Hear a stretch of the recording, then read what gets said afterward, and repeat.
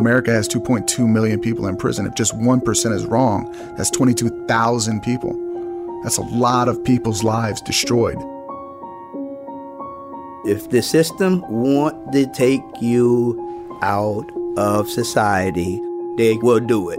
No matter what laws they have to break, saying that they are enforcing the laws, but they're breaking the laws. Having to hear those people say that I was guilty of a crime that I did not commit, and then hear my family break down behind me and not be able to do anything about it, I can't describe the crushing weight that was.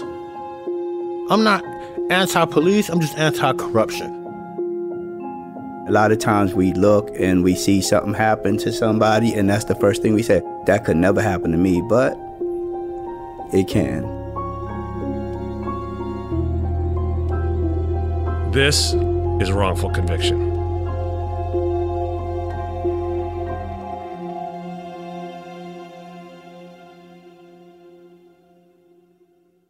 The Kakadu plum is an Australian native superfood containing 100 times more vitamin C than oranges. So why have you never heard of it? PR. No one's drinking a Kakadu smoothie?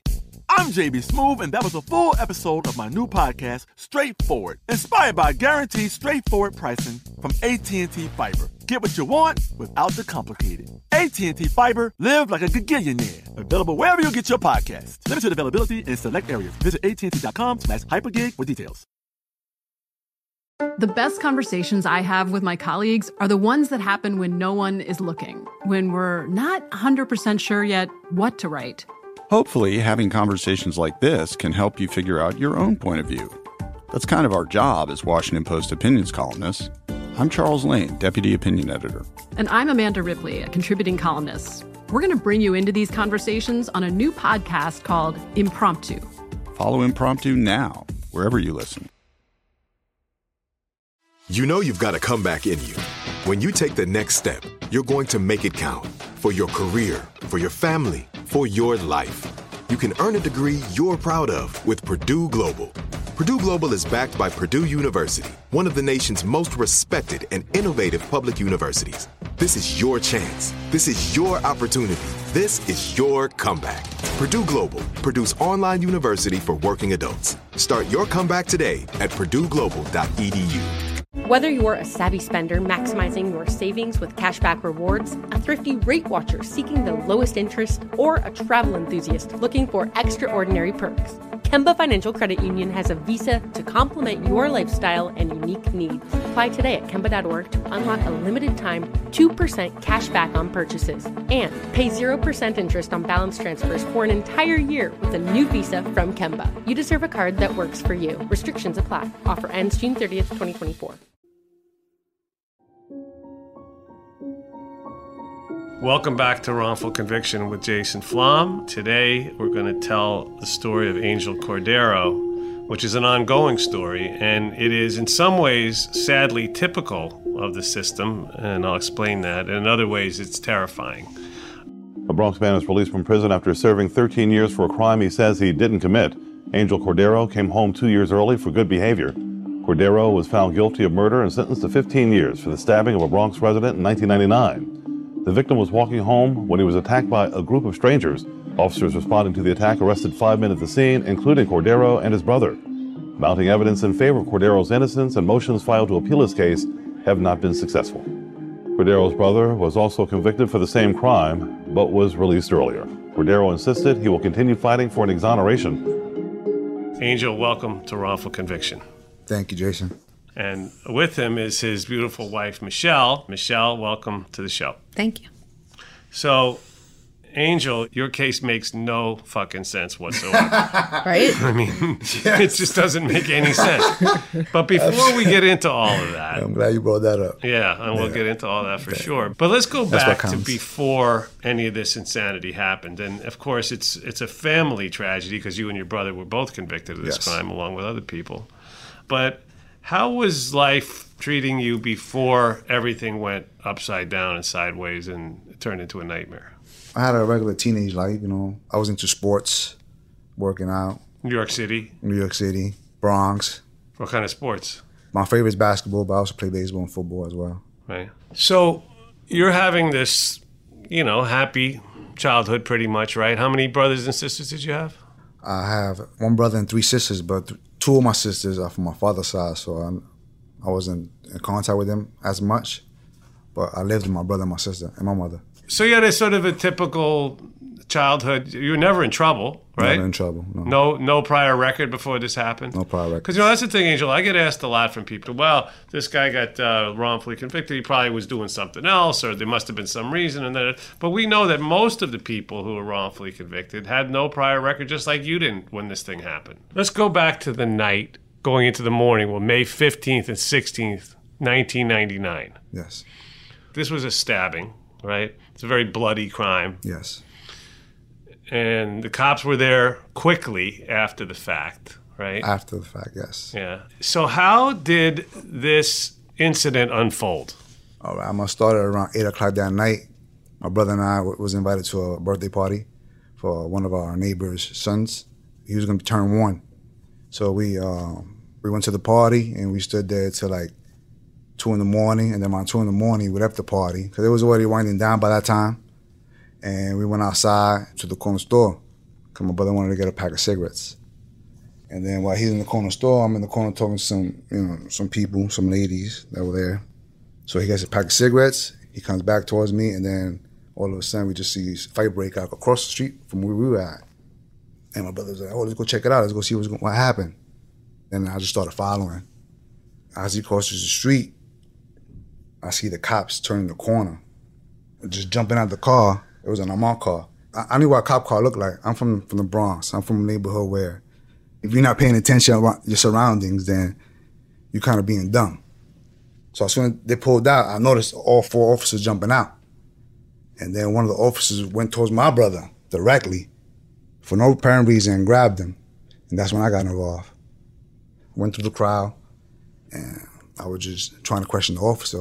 What was the reason he was grabbing on my brother? He turned around and just puts the gun to my face. Instinctively, I just put my hands out. I'm like, yo. And then he was like, get against the wall. Did you even know at this point that someone had been stabbed? I didn't know what the fuck was going on. I knew there was a fight going on. Other than that, I didn't know what happened. Because you heard like yelling, screaming? Or From across the street, you could see 2 kids fighting. Right. You could see a commotion happening. But now there was a crowd, so you're just sort of in the crowd? My view is catching my brother being grabbed by this officer with his gun out. This is your little brother, right? My little brother. Right. So you're doing what a big brother does. You're sort of trying to come to his, To his aid. I'm focusing on him now. I don't know anything else but what's going on in front of me. And then the next thing you know, the cop's got his gun in your face. Next thing you know, the gun's in my face, yeah. And what happens next? So I put my hands up, and the next thing he's yelling at me to get against the wall. And I'm like, for what? I'm questioning him, why? He's like, just get against the wall. And I'm refusing. I'm not getting against the wall for nothing. So he just smacks me with the gun, and next thing you know, I feel a bunch of hits happening, and I go down. They put the handcuffs on me, and one of the officers said, hey, look up. I look up, and I'm maced. And so the rest of the night, all I could do is hear people around me talking and screaming, but I can't see anything. Wow, this is heavy. I mean, one minute you're just buying cigarettes, and the next minute you're in this insane situation of being beaten up by the cops, pistol whipped, and now you're blind. I mean, the gun was to my face. At the time, the officers were cowboys. We're talking about in the 90s where the officers was killing just about any innocent person that was in the Bronx. You knew that the cops were out of control at that time in that neighborhood, but yet you had said, I'm not getting up against the wall. You must have known what you were heading into by sort of disobeying an order, right? No. So you still believed in the system somewhat if you said, well, if I know I'm innocent, if I just stand up for my rights, I'm going to be all right. I had rights. I did nothing wrong. So now you're laying on the ground, you're bleeding, you've been beaten up, you're blind, you're handcuffed. So I go to the hospital. In the hospital, one of the cops started messing with me. He started roughhousing me. Even the nurse, one of the nurses had to get involved. And she was like, leave him alone, leave him alone. She came and took care of me. She stitched me up and everything. Because they cracked Angel's head open. He had 9 staples in the back of his head. Yeah, this is not them slapping you around. I mean, they No, they beat me up. I mean, 9 staples in your head, that's I mean, even just hearing about it now, and even though it's, almost 20 years ago, it's 18. still, it's just sickening. I mean, like, the whole thing is really, like I said, it's terrifying and it's sickening. There's just so many things wrong with this story already, and then it gets worse, right? Then it gets worse. I mean, you're probably thinking at this point, what the hell else can go wrong? But did you still feel like, okay, well, I'm going to get out of this. I mean, I'm going to go home. At all times. Now you're laying in the hospital. Did you know what had happened? Still didn't know. So you have no idea what the hell's going on? Nothing. Other than the cops beat me up. And then I think I mentioned to one of them, I'm going to sue your asses after all this is said and done. And then I guess I sparked something in them or something. I don't know. I don't know the motive to what was their motive for putting me in prison. I forgot to mention that when I was getting beat up, Dario already had been apprehended before that. He had got hit with the butt of a gun in the back of his head. Your brother? No, Dario Rodriguez, the perpetrator. Oh, right, okay. He was apprehended. As the competition was all for Dario and on me, that's when Dario got the opportunity to get up and run. So they had him. He was on the floor, apprehended. They had him. Physically had him that same moment that the crime happened. They let the bad guy get away and they couldn't admit it? Well, that's the weird thing in this story, too, right? And I was doing my homework to get ready for the episode. I'm sitting here going, were they friends with this guy? Like, why would they have done this guy the favor of life? That's right. This one came with instructions, right? It like surely Police did. Academy 101. Like, this is it. You got your guy right there. Right. So the cops roll up on this scene minutes after it happened, right? Yeah. Almost record speed. And they got the perpetrator there, covered in blood. Yes. Right? And this is like a dream, right? This is like you could get this case done quick and get home in time for dinner type of thing, right? Absolutely. Absolutely. So that's the crazy thing. And this guy, Dario Rodriguez, he's no dummy. He takes the opportunity once all this commotion happens and you're getting beat up and your brother's getting beat up. He's like, well, I'm getting the fuck out of here. Absolutely. And he said he crawled and then he got up and then he ran and then he got rid of his bloody clothes, right? Yeah. And then he was like, man, And considering how many times he'd been in and out of jail, he knew what could possibly happen if he didn't run away. So, okay, now let's go back to that for a second. I'm glad you brought that up, Michelle. So this guy, Dario, is a known bad guy. Convicted felon. It's fair to say the cops knew about him from the neighborhood because he was a guy who was in and out of jail all the time. At the time, I think he was like 28, and he's been getting arrested since the age of 14. So it's a numerous record. Wow. Hard to process this one a little bit. Mm-hmm. Okay, so now you're in the hospital. Yes. How long were you in the hospital for? 4 or 5 hours. And then they take you to jail. We left around 8 o'clock that morning to the central booking. Now, when I get into the cop car from the hospital, this is with Sergeant Delaney. What happened last night? He's asking me, what happened last night? And you still don't know? And I still don't know. He's asking me what happened last night. So I'm on the back seat. It's me. It's Delaney. I think it's Curry. Anyhow, so then he turns around and asks me, what happened last night? And I'm like, y'all fucked me up. That's the only thing that happened last night. I'm gonna fucking sue you. And I got a little boisterous. And he was like, man, you seem like such a nice guy. I can't believe what you did. And I'm like, oh, hell no. I already knew where it was going. Like, I'm from a neighborhood where, like I already told you, your senses and your awareness is a little more keen to things, especially with bullshit. So he was like, why you stabbed that kid last night? I'm like, man, I'm not even talking to you guys no more. Don't even talk to me. Don't even talk to me. You know I ain't do shit. Y'all bugging right now. We went to 41st Precinct. That's when I saw the other guys that was arrested with me that night. Including your brother? Including my brother. And that's how I found out about Dario being there that night, caught up. Through Pierre and Julio. They told me, what the fuck you doing here? They didn't even know I got arrested. Then when they saw me coming in, they asked me, what the fuck you doing here? I said, what the fuck you mean I'm doing here? For the shit that just happened. He was like, but why? I said, the cops just fucked me up and they arrested me and they put me in here with you guys.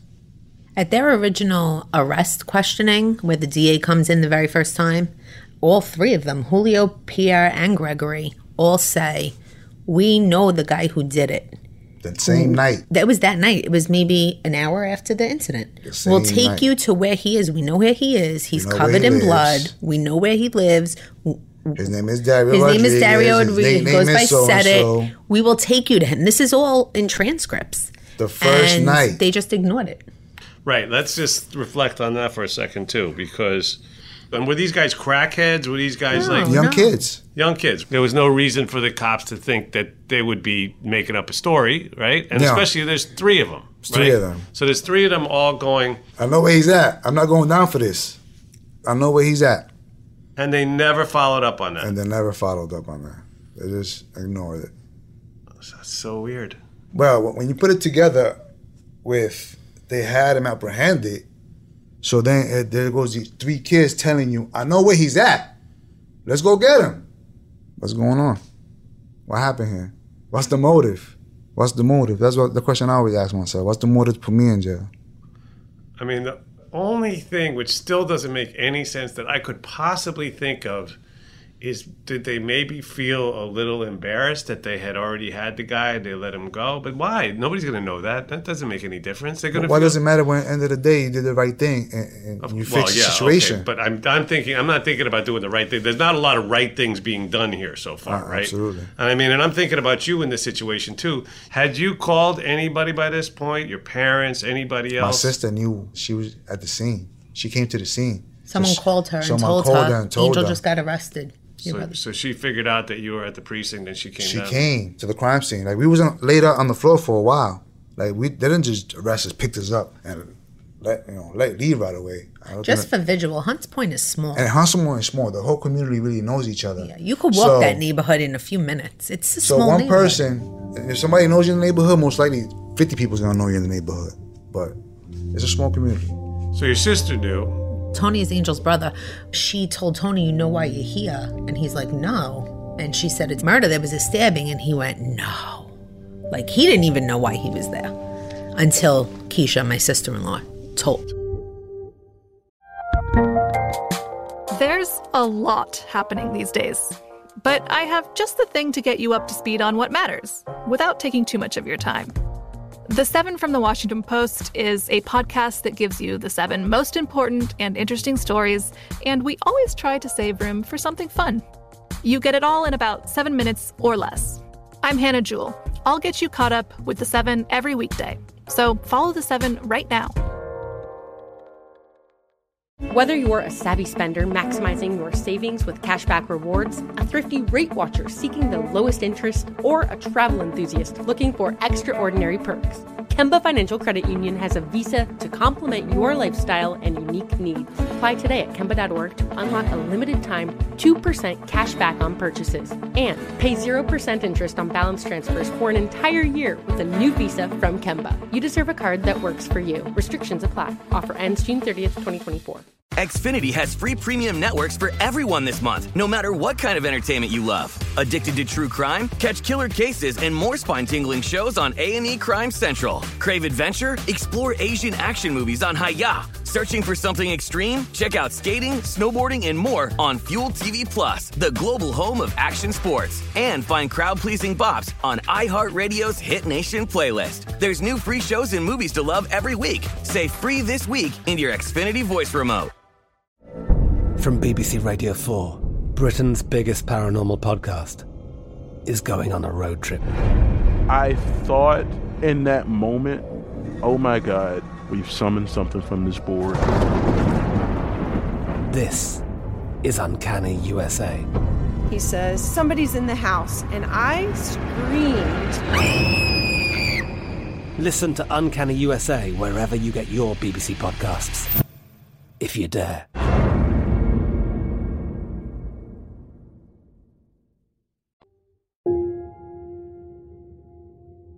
Now you're in the precinct. You get fingerprinted, booked, etc. And then what happens? Well, before I went to the precinct, they had all of us talk to the DA.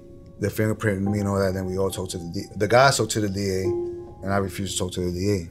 I said, there's no need for me to talk to the DA. I don't know nothing to talk about. Well, that was the right thing to do. Yeah. Because you had no lawyer. They read you your Miranda rights? They did. And did you waive your Miranda rights? I didn't sign anything. That I recall, I don't remember actually, so. Right, you have the right to remain silent, and that's exactly what you should do. And that's important, and I'm going to interrupt you for a second because I like to tell people on the show that you should know, if you're listening right now, if you or someone you love gets picked up for something you didn't do, and the cops want to talk to you about it, all you say is, I want a lawyer. That's all you tell them. Tell them your name, your address, and I want a lawyer. And stop talking. If you get picked up, you have the right to remain silent. There's a reason for that. The reason is that if you say something, it can be held against you, and don't say anything. Or it could be scrutinized and they could they twist it around. Once they get you talking, you're at their mercy. So just don't talk. But you didn't, right? So that was smart. And yet things just continued to go downhill. Yeah. Yes. So what happened? Well, did they set bail? No. You were held without bail? That I recall. Yeah, I was held without bail. Where were you held in jail, and how long were you held for prior to your trial? Because I'm assuming you didn't make prior bail. Prior to my trial, I was on Rikers Island. I was also on the boat in the Bronx, in Hunts Point, which is part of Rikers Island. Also on... Bronx House? Bronx House, yeah. That I was also in. And it was 13 months before his trial. 13 months in some of the worst places in the world. But they had set bail before trial and all that. But I think the bail was something like what? Some astronomical number? Yeah. Something I couldn't afford. So you were there. So I was there. If you can't post it, you can't post it. And I always think bail is such a strange thing, too, because if you're rich and violent, you can go home. You know? True story. Absolutely. Right. No, I mean, that's what we say. And you know, because I've been working on bail reform for many years. And, there's a saying in the bail reform movement that a system in which Robert Durst goes home and Sandra Bland goes to prison is a broken system, right? Yeah. I mean, Robert Durst, I don't know if you saw the Jinx, he was arrested for murdering and dismembering his next door neighbor. Like, he cut his head off, he put his body in little bags and the whole thing. And bail's $250. He was like, you want cash or a check? And he went right home. I mean, so that's crazy. It doesn't make any sense. Like, as a society, I think we should say, okay, if we think that this guy's really dangerous, then we got to hold you. And money shouldn't make the difference. And if you're not dangerous, you should be sent home until your trial. Go home to you had a kid at the time, but okay, so you're held for 13 months in this combination of horrible places, right? Horrible places, yes. I mean, and Rikers, the boat, I mean, we have a jail in New York City that's literally on a boat. We haven't talked about that on the show because you're the first person I've interviewed who's actually been on the boat. But is that as bad as Rikers? How bad is it? How bad is it? Is it as bad? Yeah, it's just as bad. I mean, whatever stories you hear about Rikers is the same stories you're gonna hear about the boat. It's dirty, the food's not that great, living conditions are horrible. You have like 40 different personalities in one area, sleeping with each other, smelling each other's feet, smelling each other's farts. I mean, that's the thing about jails. You have a volatile mixture of people who are violent, people who are nonviolent, people who are guilty, people who are innocent. But everybody has one thing in common. They want to go home, and they're frustrated, and it gets violent, and it's chaotic. There's nothing good about any of it. And then, there you are for 13 months. Now, when did you first get a lawyer, and how much time did you get to spend with your lawyer prior to trial? Was it a public defender? Public defender. So my first lawyer was a lady. She actually sat down with me, looked me in my face, and she just tells me she believes that I'm guilty. What'd you say? I forget my exact words, but I know my exact thought was like, okay, so you don't need to be here. So then I think I got DeMarco. And did you get to spend any meaningful amount of time with any of your attorneys before the trial? Me and DeMarco spoke a couple of times. You spoke a couple of times? We had, yeah. No, but I just want you to know how that sounds to me, right? So here you are, you're facing a sentence of 15 years to life. I think people would like to think that you spent some time with your lawyer going through documents, evidence, this, that. That's not the way it was. You spoke to him a couple of times. I spoke to him a couple of times. Like, hi, how you doing? We didn't go through no paperwork. It was just a couple of questions and a couple of answers. Right, and that's, I mean, look, public defenders, there's a lot of very good ones. I have a lot of respect for people who go into that line of work because it's a thankless job. They're dealing with hundreds of cases. They're underpaid, overworked. They're underpaid. And even the best ones are really have an uphill battle in every situation. You eventually end up at trial. Eventually. With a lawyer who's seen you a couple times. It's fair to say he's probably unprepared. He put up a good show, though. He did? I mean, a show doesn't mean he put up a good fight. It's two different things. That's an interesting way of putting it. So you're at trial. You have the 3 cops who testify against you and the 1 witness, right, which was actually the guy who was stabbed. Correct.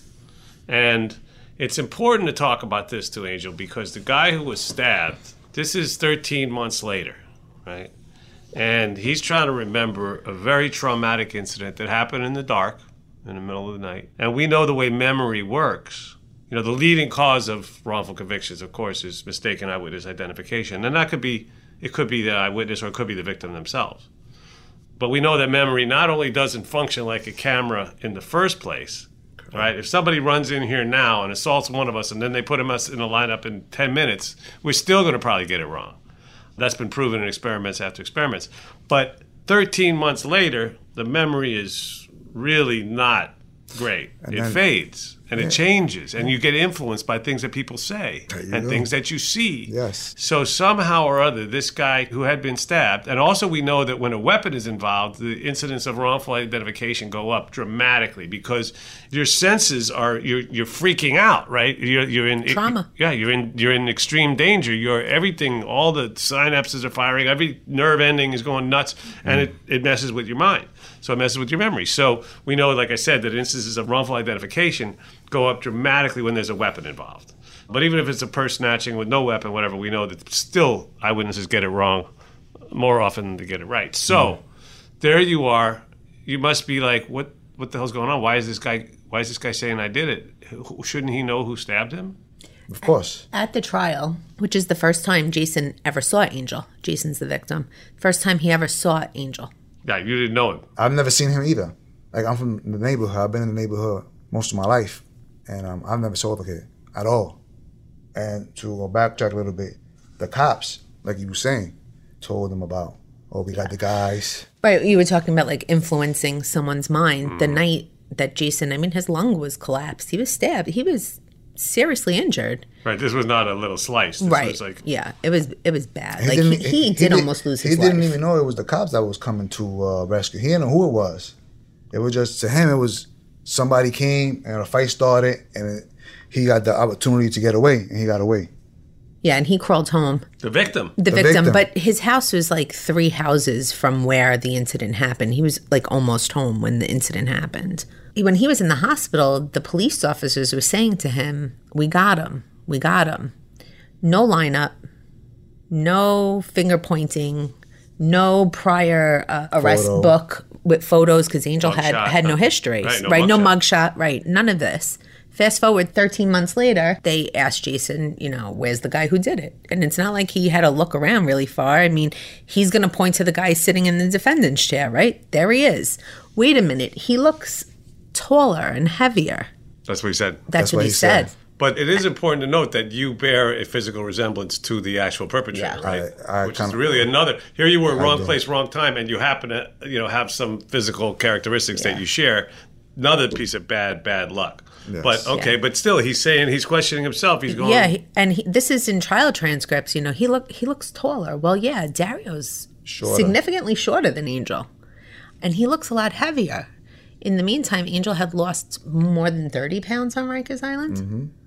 But nonetheless, as you said, it makes sense. He's in the courtroom. He's thinking, well, all these people are here because this guy stabbed me. It's probably the guy. He looks close enough. The cops say it's the guy. Right. Yeah, it's the guy. He's a little taller, a little heavier, but yeah, the cops said it was him. Right. So it had to be him.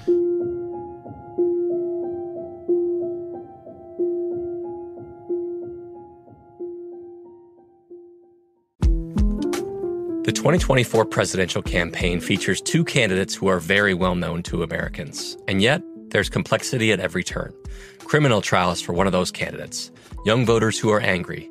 The Campaign Moment podcast from the Washington Post gives you what matters. I'm Aaron Blake, and I'm covering my 10th election cycle. My colleagues and I have insights that you won't find anywhere else. So follow the Campaign Moment right now, wherever you're listening. Whether you're a savvy spender maximizing your savings with cashback rewards, a thrifty rate watcher seeking the lowest interest, or a travel enthusiast looking for extraordinary perks, Kemba Financial Credit Union has a visa to complement your lifestyle and unique needs. Apply today at Kemba.org to unlock a limited-time 2% cash back on purchases and pay 0% interest on balance transfers for an entire year with a new visa from Kemba. You deserve a card that works for you. Restrictions apply. Offer ends June 30th, 2024. Xfinity has free premium networks for everyone this month, no matter what kind of entertainment you love. Addicted to true crime? Catch killer cases and more spine-tingling shows on A&E Crime Central. Crave adventure? Explore Asian action movies on Hi-Ya. Searching for something extreme? Check out skating, snowboarding, and more on Fuel TV Plus, the global home of action sports. And find crowd-pleasing bops on iHeartRadio's Hit Nation playlist. There's new free shows and movies to love every week. Say free this week in your Xfinity voice remote. From BBC Radio 4, Britain's biggest paranormal podcast is going on a road trip. I thought in that moment, oh my God, we've summoned something from this board. This is Uncanny USA. He says, somebody's in the house, and I screamed. Listen to Uncanny USA wherever you get your BBC podcasts, if you dare.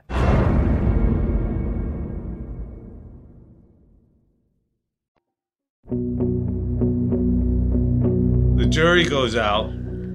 How long did they deliberate for? Do you remember? A day, a full day. A full day, 24 hours. That's got to be a long fucking day waiting for that. Me? Yeah.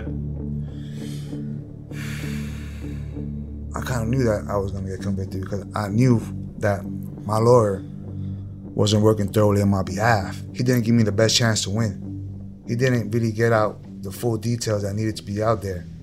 And even though he didn't do that, with the information that they had, I think was enough for me to win the case. During the trial, Dario's girlfriend comes into the courtroom. This is like a movie. She comes into the courtroom and she's like, I want to speak. I want to speak. During deliberation time. Oh, it was during the deliberation. Yeah, I want to speak. I want to testify. He wasn't with me that night. She was his alibi. Yeah, he said that night that he was with her when she really wasn't. So she came clean, but too late to help you. The judge wouldn't hear. The judge wouldn't hear her what she had to say. Reopen the case. Yeah. Yeah. Wow, that's a heavy one. I mean, I wonder how that even works. Like, if you're the judge, I don't know what the legal principle is or whether he would be allowed to reopen the case. He would have been. He would have been. It's his judgment call. That's why he's the judge. Yeah. Well, I think it would be his duty. Yeah, and we know that we found out later that a nun testified and said that she was in the homeless shelter that the nun worked at on the night that he claimed that he was with her. With an 8 o'clock curfew with lock-in. Right. So she was not So there's with no him. question that his alibi was totally false. Right. Yeah. So, and again, if your attorney had had more time, had been more diligent, had been more interested, he probably could have found out some of these things. He was more diligent. That's all he needed to be. Yeah. He needed to be interested in me. He wasn't interested in me. He didn't give a fuck. He didn't care about you. No, he was processing. He was wasn't processing. really representing. But it is interesting that the jury deliberated for a full day. A full day. Even though you had 3 police officers and a victim testifying, saying this is the guy that did it, you could see how it would be more likely that they would deliberate for an hour if they were sure, and they would have said, we don't even want lunch. We're good, right? Yeah, for it. Yeah. I'm going home. Absolutely. I got my kids at home. I got this. I got that, right? And that's why it's important for people listening, many of whom will end up on juries in criminal trials.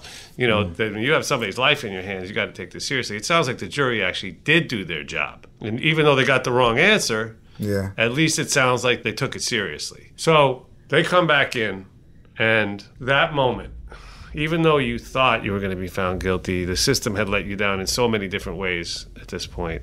What was that moment like when they come back in, they shuffle in? What were you going through at that moment? I was hopeful, but waiting for the other shoe to drop. It still hurts. It still hurts now, but it definitely hurt it tremendously back then. I just looked at my brother's face. He was crying. My mother was crying, my sister. And then I just screamed at the judge, like, but we have another witness. We have the perpetrator's wife here ready to testify. It was that chance. He paid me no mind. They threw us out the court.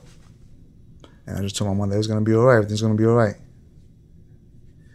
And so I don't know how I did the time. I really don't. I don't know how I kept strong. I mean, I guess there's reasons. You always believed till the day he walked out that door. He always believed he was going to get exonerated. I did. Every denial, every shitty answer in the mail. And let's talk about that, because your brother was convicted also, but his conviction was overturned on a technicality and he was freed after 6 years. The technicality was that I got boisterous. And it threw us out. And he didn't get to hear his verdict. Because it threw both. They wasn't supposed to throw me out. Because I'm screaming, but the girl is here. She's ready to testify. That's all I'm saying. So you were on trial with your brother? Yes. And he got thrown out of the courtroom? Both of us got thrown out. He was not supposed to. That was the technicality that he got the reversal on. Wow. Mm-hmm. That's the only good break in this whole story. That's the only good break in 7 years later. He did 7 story. years before he got the reversal. Right, and that's 7 years a hard time. But then even for you, it still was worse because you had so many appeals. Mm-hmm. And you had new evidence that kept coming up. Yeah, numerous different witnesses. And let's not forget the fact that there was never any physical evidence that connected. They tried. They tried with the DNA, with the blood. They said during trial that the blood that was on Angel's clothes belonged to the victim. The clothes were tested, but the results didn't, and air quotes, didn't come in time for the conclusion of the trial, so it wasn't brought up at the trial any further than that. Okay, so they had 13 months to test the blood on your clothes, but that wasn't enough time apparently. That wasn't enough time apparently, yeah. There's even a letter from the DNA testing lab that says we have the results. They had the results. You had to submit something to They receive had the them. results. They just never turned it over to us. On purpose. On purpose. That's nice. Because all of the blood They had that the was... results, knowing whose blood it was, but on top of that, they still kept telling the jury lies. But you already knew ahead of time, before you even told the jury these lies, that the blood, it was my own.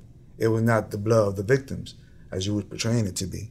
Wow. So it gets deeper now. It's not just police misconduct, it's also prosecutorial misconduct. Of a very serious nature. And I'm glad this is coming out now, and it will hopefully come out in the future in an official manner. So they withheld that evidence, they buried it, they lied about it, they actually twisted it. It's just worse than hiding it. It's actually, they knew that what they were saying at the time was bullshit. Actually totally false. It was the opposite of what they were saying. And that's pretty compelling evidence for a jury to hear.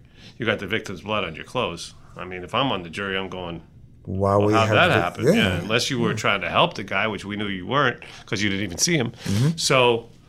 So you end up with these appeals. And let's talk about that too, because obviously you're not a dumb guy and you're a resourceful guy. And you were able to fight from inside prison to get a new trial and to get new evidence admitted. And you kept getting new evidence, compelling evidence, including a confession by the actual... The most compelling of all. By the actual guy who did the crime. The stabber actually confessed. I mean, at that point, that would seem like the golden ticket. The golden ticket. Right? Like, okay, I'm going home now. I actually gave everything away. I'm going home. This was my thought process now. There was no ifs, buts about anything else. I said, I'm going home, finally. Damn, thank you. All my stuff, all my books, all my bed sheets, all my clothes, all my sneakers, I gave them away. I said, I'm not coming back to this place. Because you went back to court with the evidence that Rodriguez had discovered evidence from Dario, yes. He testified at that hearing, Dario, and admitted guilt. Admitted how he did it, why he did it. Yeah. Everything that happened that night. Admitted everything. In front of a judge. So again, I mean, I'm pretty experienced at this. I've been doing this for almost 25 years. But for people who might be new to the show that are sitting at home, they're going, but wait a minute. That's where the story ends, right?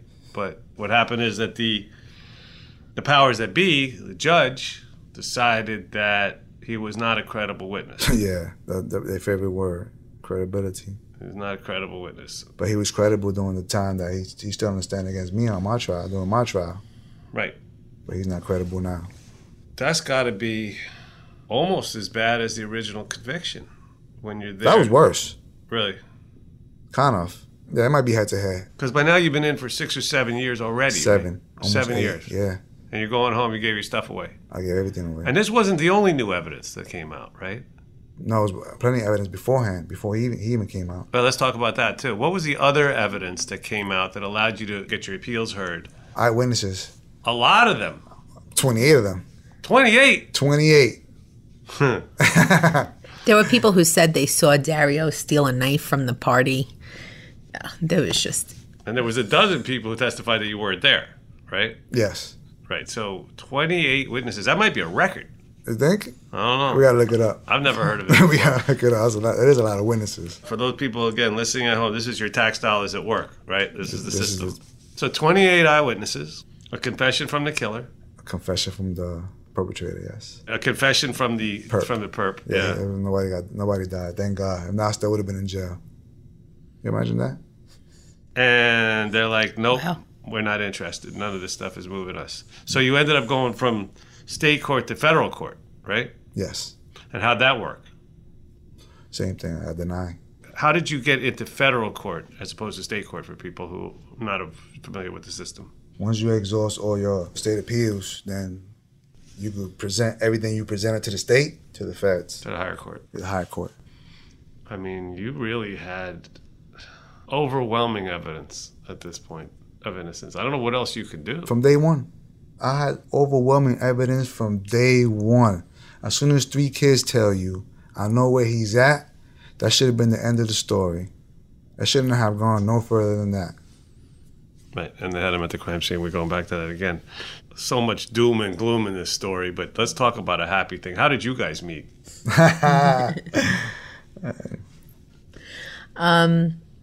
I lived in Florida. I'm from New York, but I lived in Florida. I went to graduate school in Florida. I became friends with Angel's first cousin. MySpace was the big thing at the time.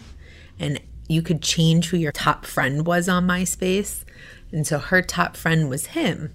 But I'd never seen this guy before. I kind of knew the guys she hung out with. I'm like, who is this guy? She's like, my cousin. I'm like, he's cute. She's like, he's in prison. I'm like, no way. And she told me his story. And then it unfolds from there. Did she tell you he was innocent? That was the first thing. Out of her mouth that his brother was either just came home or about to come home. I don't remember. And we talked a little about the case. She's like, you guys would totally hit it off. I was like, you're totally insane. You're like, that's my dream, a guy in prison. Sure, a guy in prison. Everybody's dream, right? At this point, I don't know if he's innocent or guilty. I mean... So what compelled you to want to find out more? I mean, you thought he was cute. I Googled it, and I'm a social worker, so I like to research and investigate. It's just in my blood. And I came across this article that was in the Daily News, and it talked about how he was innocent and how Dario had confessed. And I was like, this is crazy. I want to know more. Okay, so you want to know more, and then how did you end up first meeting? Well, I did write in the first letter, like, I could be a friend. Your case is interesting. We wrote for a while, then it went to phone calls for a while, and then I went to visit him. I don't know how the first visit happened. I don't know if you asked me to come up. First visit. I mean, I remember the first visit, obviously, but I don't know how it all went down that we decided I was going to go visit him. And I never stopped visiting. Here we are. We're together 10 years. 2 kids. 2 kids. 2 beautiful kids. Yeah. Wow. He's home 6 years. Just a couple weeks ago, made 6 years that he's home. I just got a parole a year ago. Supervision. Yeah. Parole, same shit.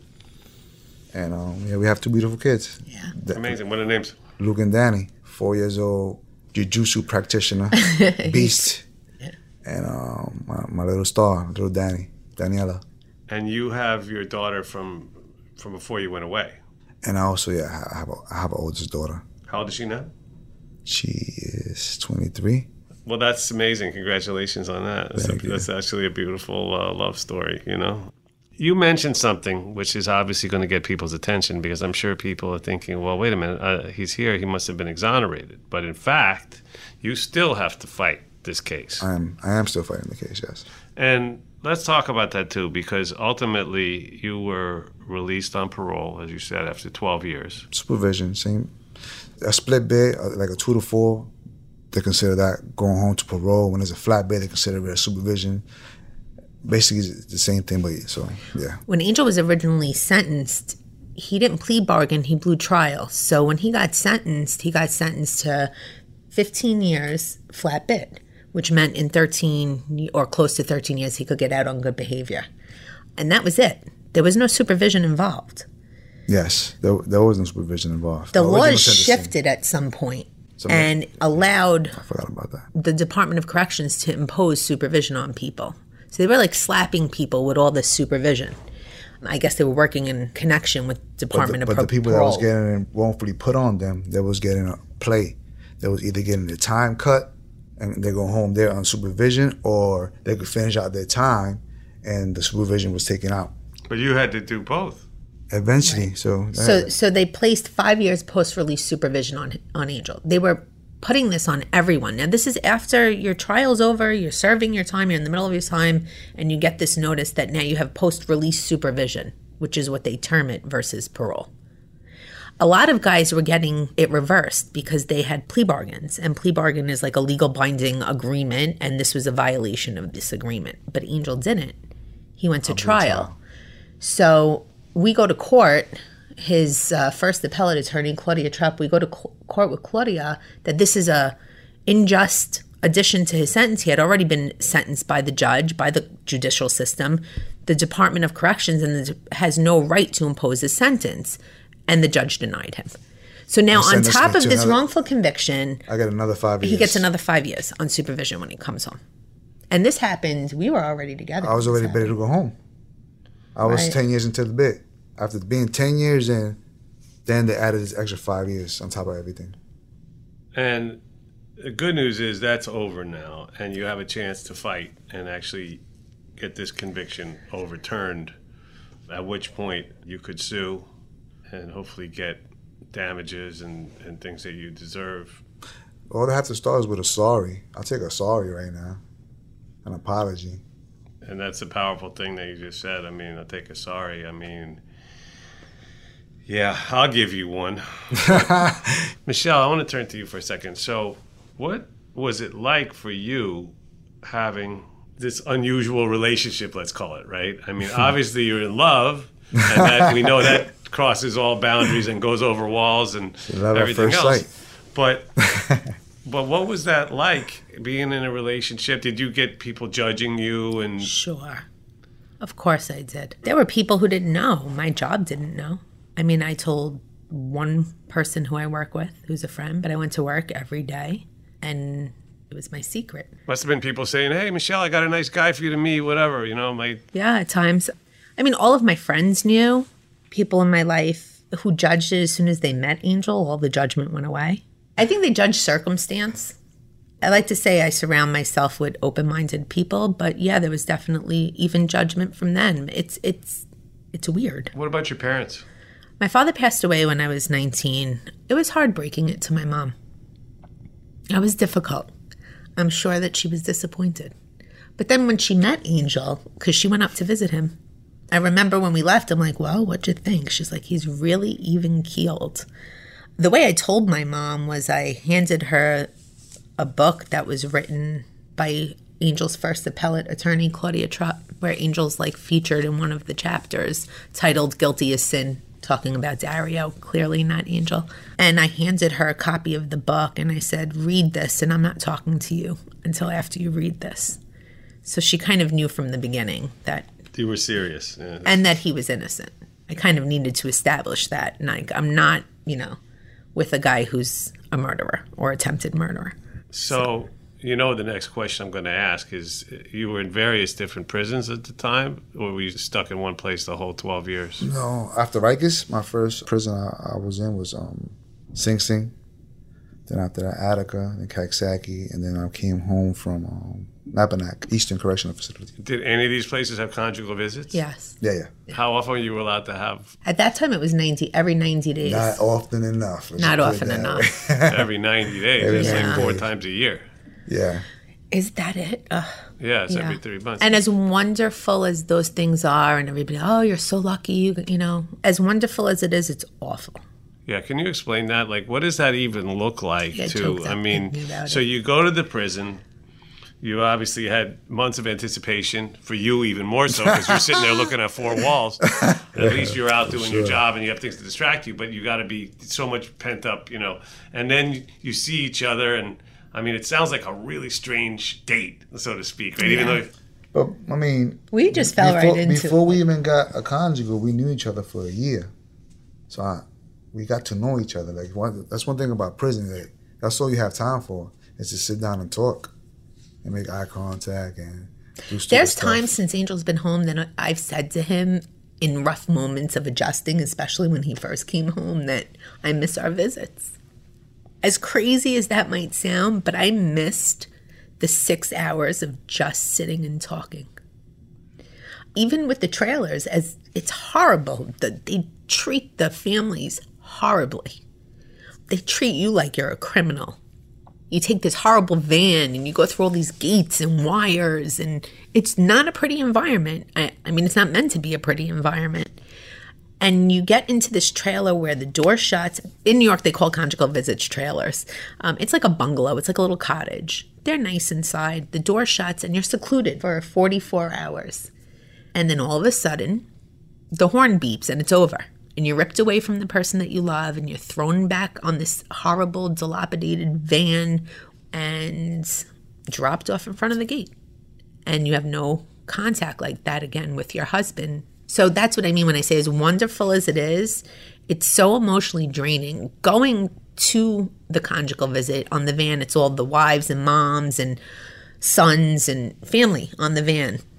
Going to the area in this wall where the trailers are. And everybody's lively and happy and having a good time and talking about what they're going to cook or what movies they're going to watch, and or we should all barbecue together. And going back, no one says one word. Everybody's just crying. It's impossible, obviously, for anyone who hasn't been through it to imagine it. But for me, even when I visit people in prison, I feel terrible when I leave because they can't leave. So I can get just a fraction of a sensation of what that must have been like for you. Listen, I mean, I'm sure, all things being equal, much better than not having them, obviously. But still, yeah, it's a very stark thing. Like, I imagine counting down the minutes till the end when you know that 44th hour is coming up, and then you're back another 3 months. But it's a testament to both of you that you managed to stay together through that, because that's not an easy way to maintain a relationship under any circumstances. Yeah. But here you are. Now you got 2 great kids, right? So, that's a beautiful thing. And you're off parole, so off supervision. You have a chance to fight back and to finally prove your innocence and clear your name and get some justice, get that sorry that you deserve, as well as everything else that's coming to you after this horrible miscarriage of justice. And I want to say a miscarriage of justice was perpetrated on the people of New York State as well. When you have Dario Rodriguez out there walking the streets and other citizens being put in danger as a direct result of the police just deciding they don't care. I mean, they just didn't care. They didn't care. That's it. They didn't care about you. They didn't care about him. They didn't care about people in the neighborhood either. And they didn't care about the victim either. I mean, how much did they really care about him if they weren't willing to find out the true story? Yeah. Not at all. Just another day at the office. So now you went from having, in the first instance, as bad of a lawyer as you could possibly have, a guy who literally shows up and says, yeah, I'm pretty sure you're guilty, right? I mean, you sit there and go, wait a minute, that's not even possible except in a movie. And now you literally have the dream team. I have the dream team, literally, yes. You got Barry Scheck and Seema Safi. So you went from having as bad a representation as almost anybody's ever had in the beginning to now having the literal dream team, Barry Scheck and Seema Safi, who are obviously Barry, the co-founder of the Innocence Project, and Seema is a senior staff attorney at the Innocence Project. So that's got to feel pretty good to know you've got the cavalry on your side now. It does. Throughout this whole battle deal, there's been many good things that have happened as well. Not everything's bad. I met my wife.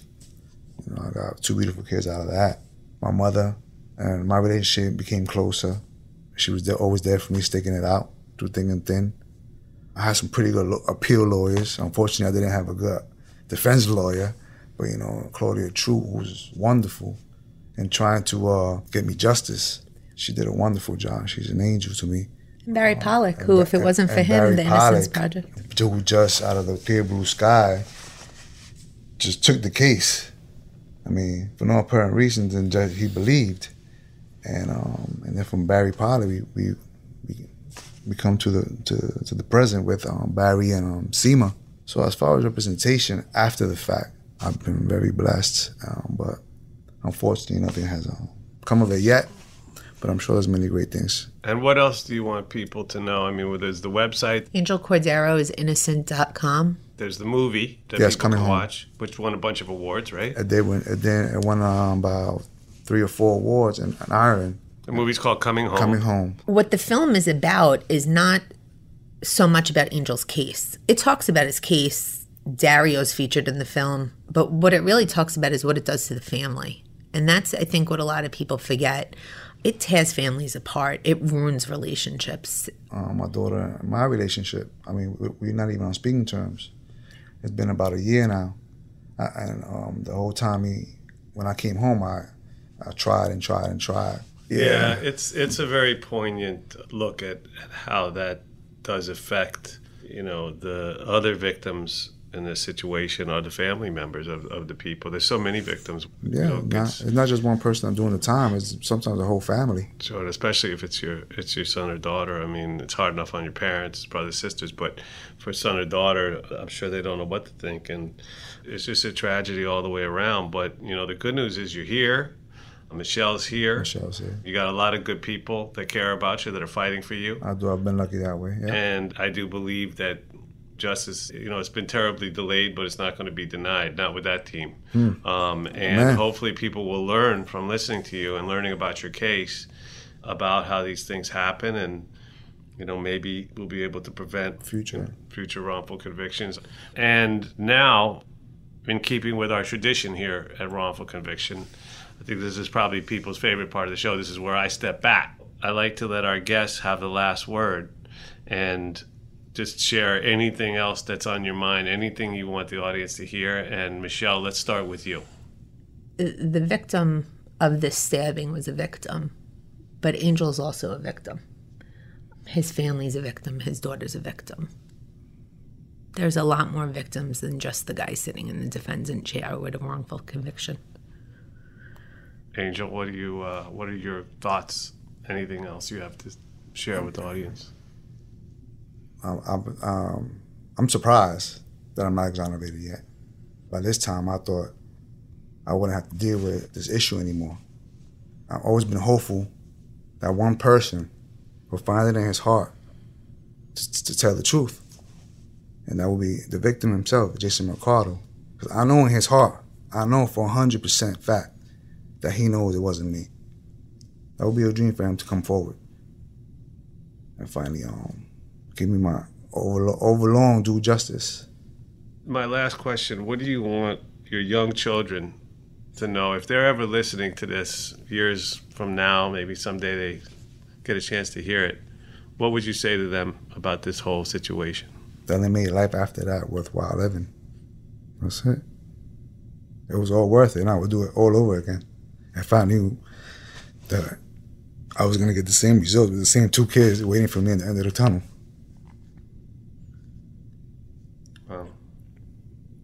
Well, I got nothing to say after that, except for I just want to thank both of you for coming here and being so brave and sharing this incredible saga. It's not over yet, and I hope we'll get a chance to celebrate together. That'd be nice. And so to everyone listening, thank you for tuning in, and I want to thank you, Michelle Cordero and Angel Cordero. Thank you for coming in and sharing your story. Thank you for allowing us to share our story. Thank you. Big to us.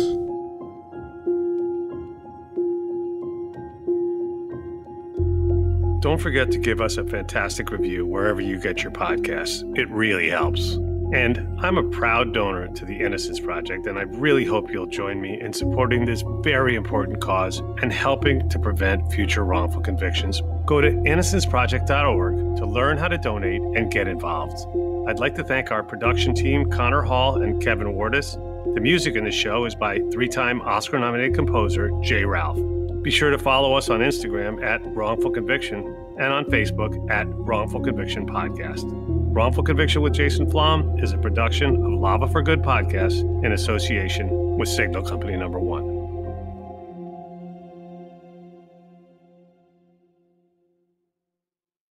Whether you're a savvy spender maximizing your savings with cashback rewards, a thrifty rate watcher seeking the lowest interest, or a travel enthusiast looking for extraordinary perks, Kemba Financial Credit Union has a visa to complement your lifestyle and unique needs. Apply today at Kemba.org to unlock a limited time 2% cash back on purchases and pay 0% interest on balance transfers for an entire year with a new visa from Kemba. You deserve a card that works for you. Restrictions apply. Offer ends June 30th, 2024.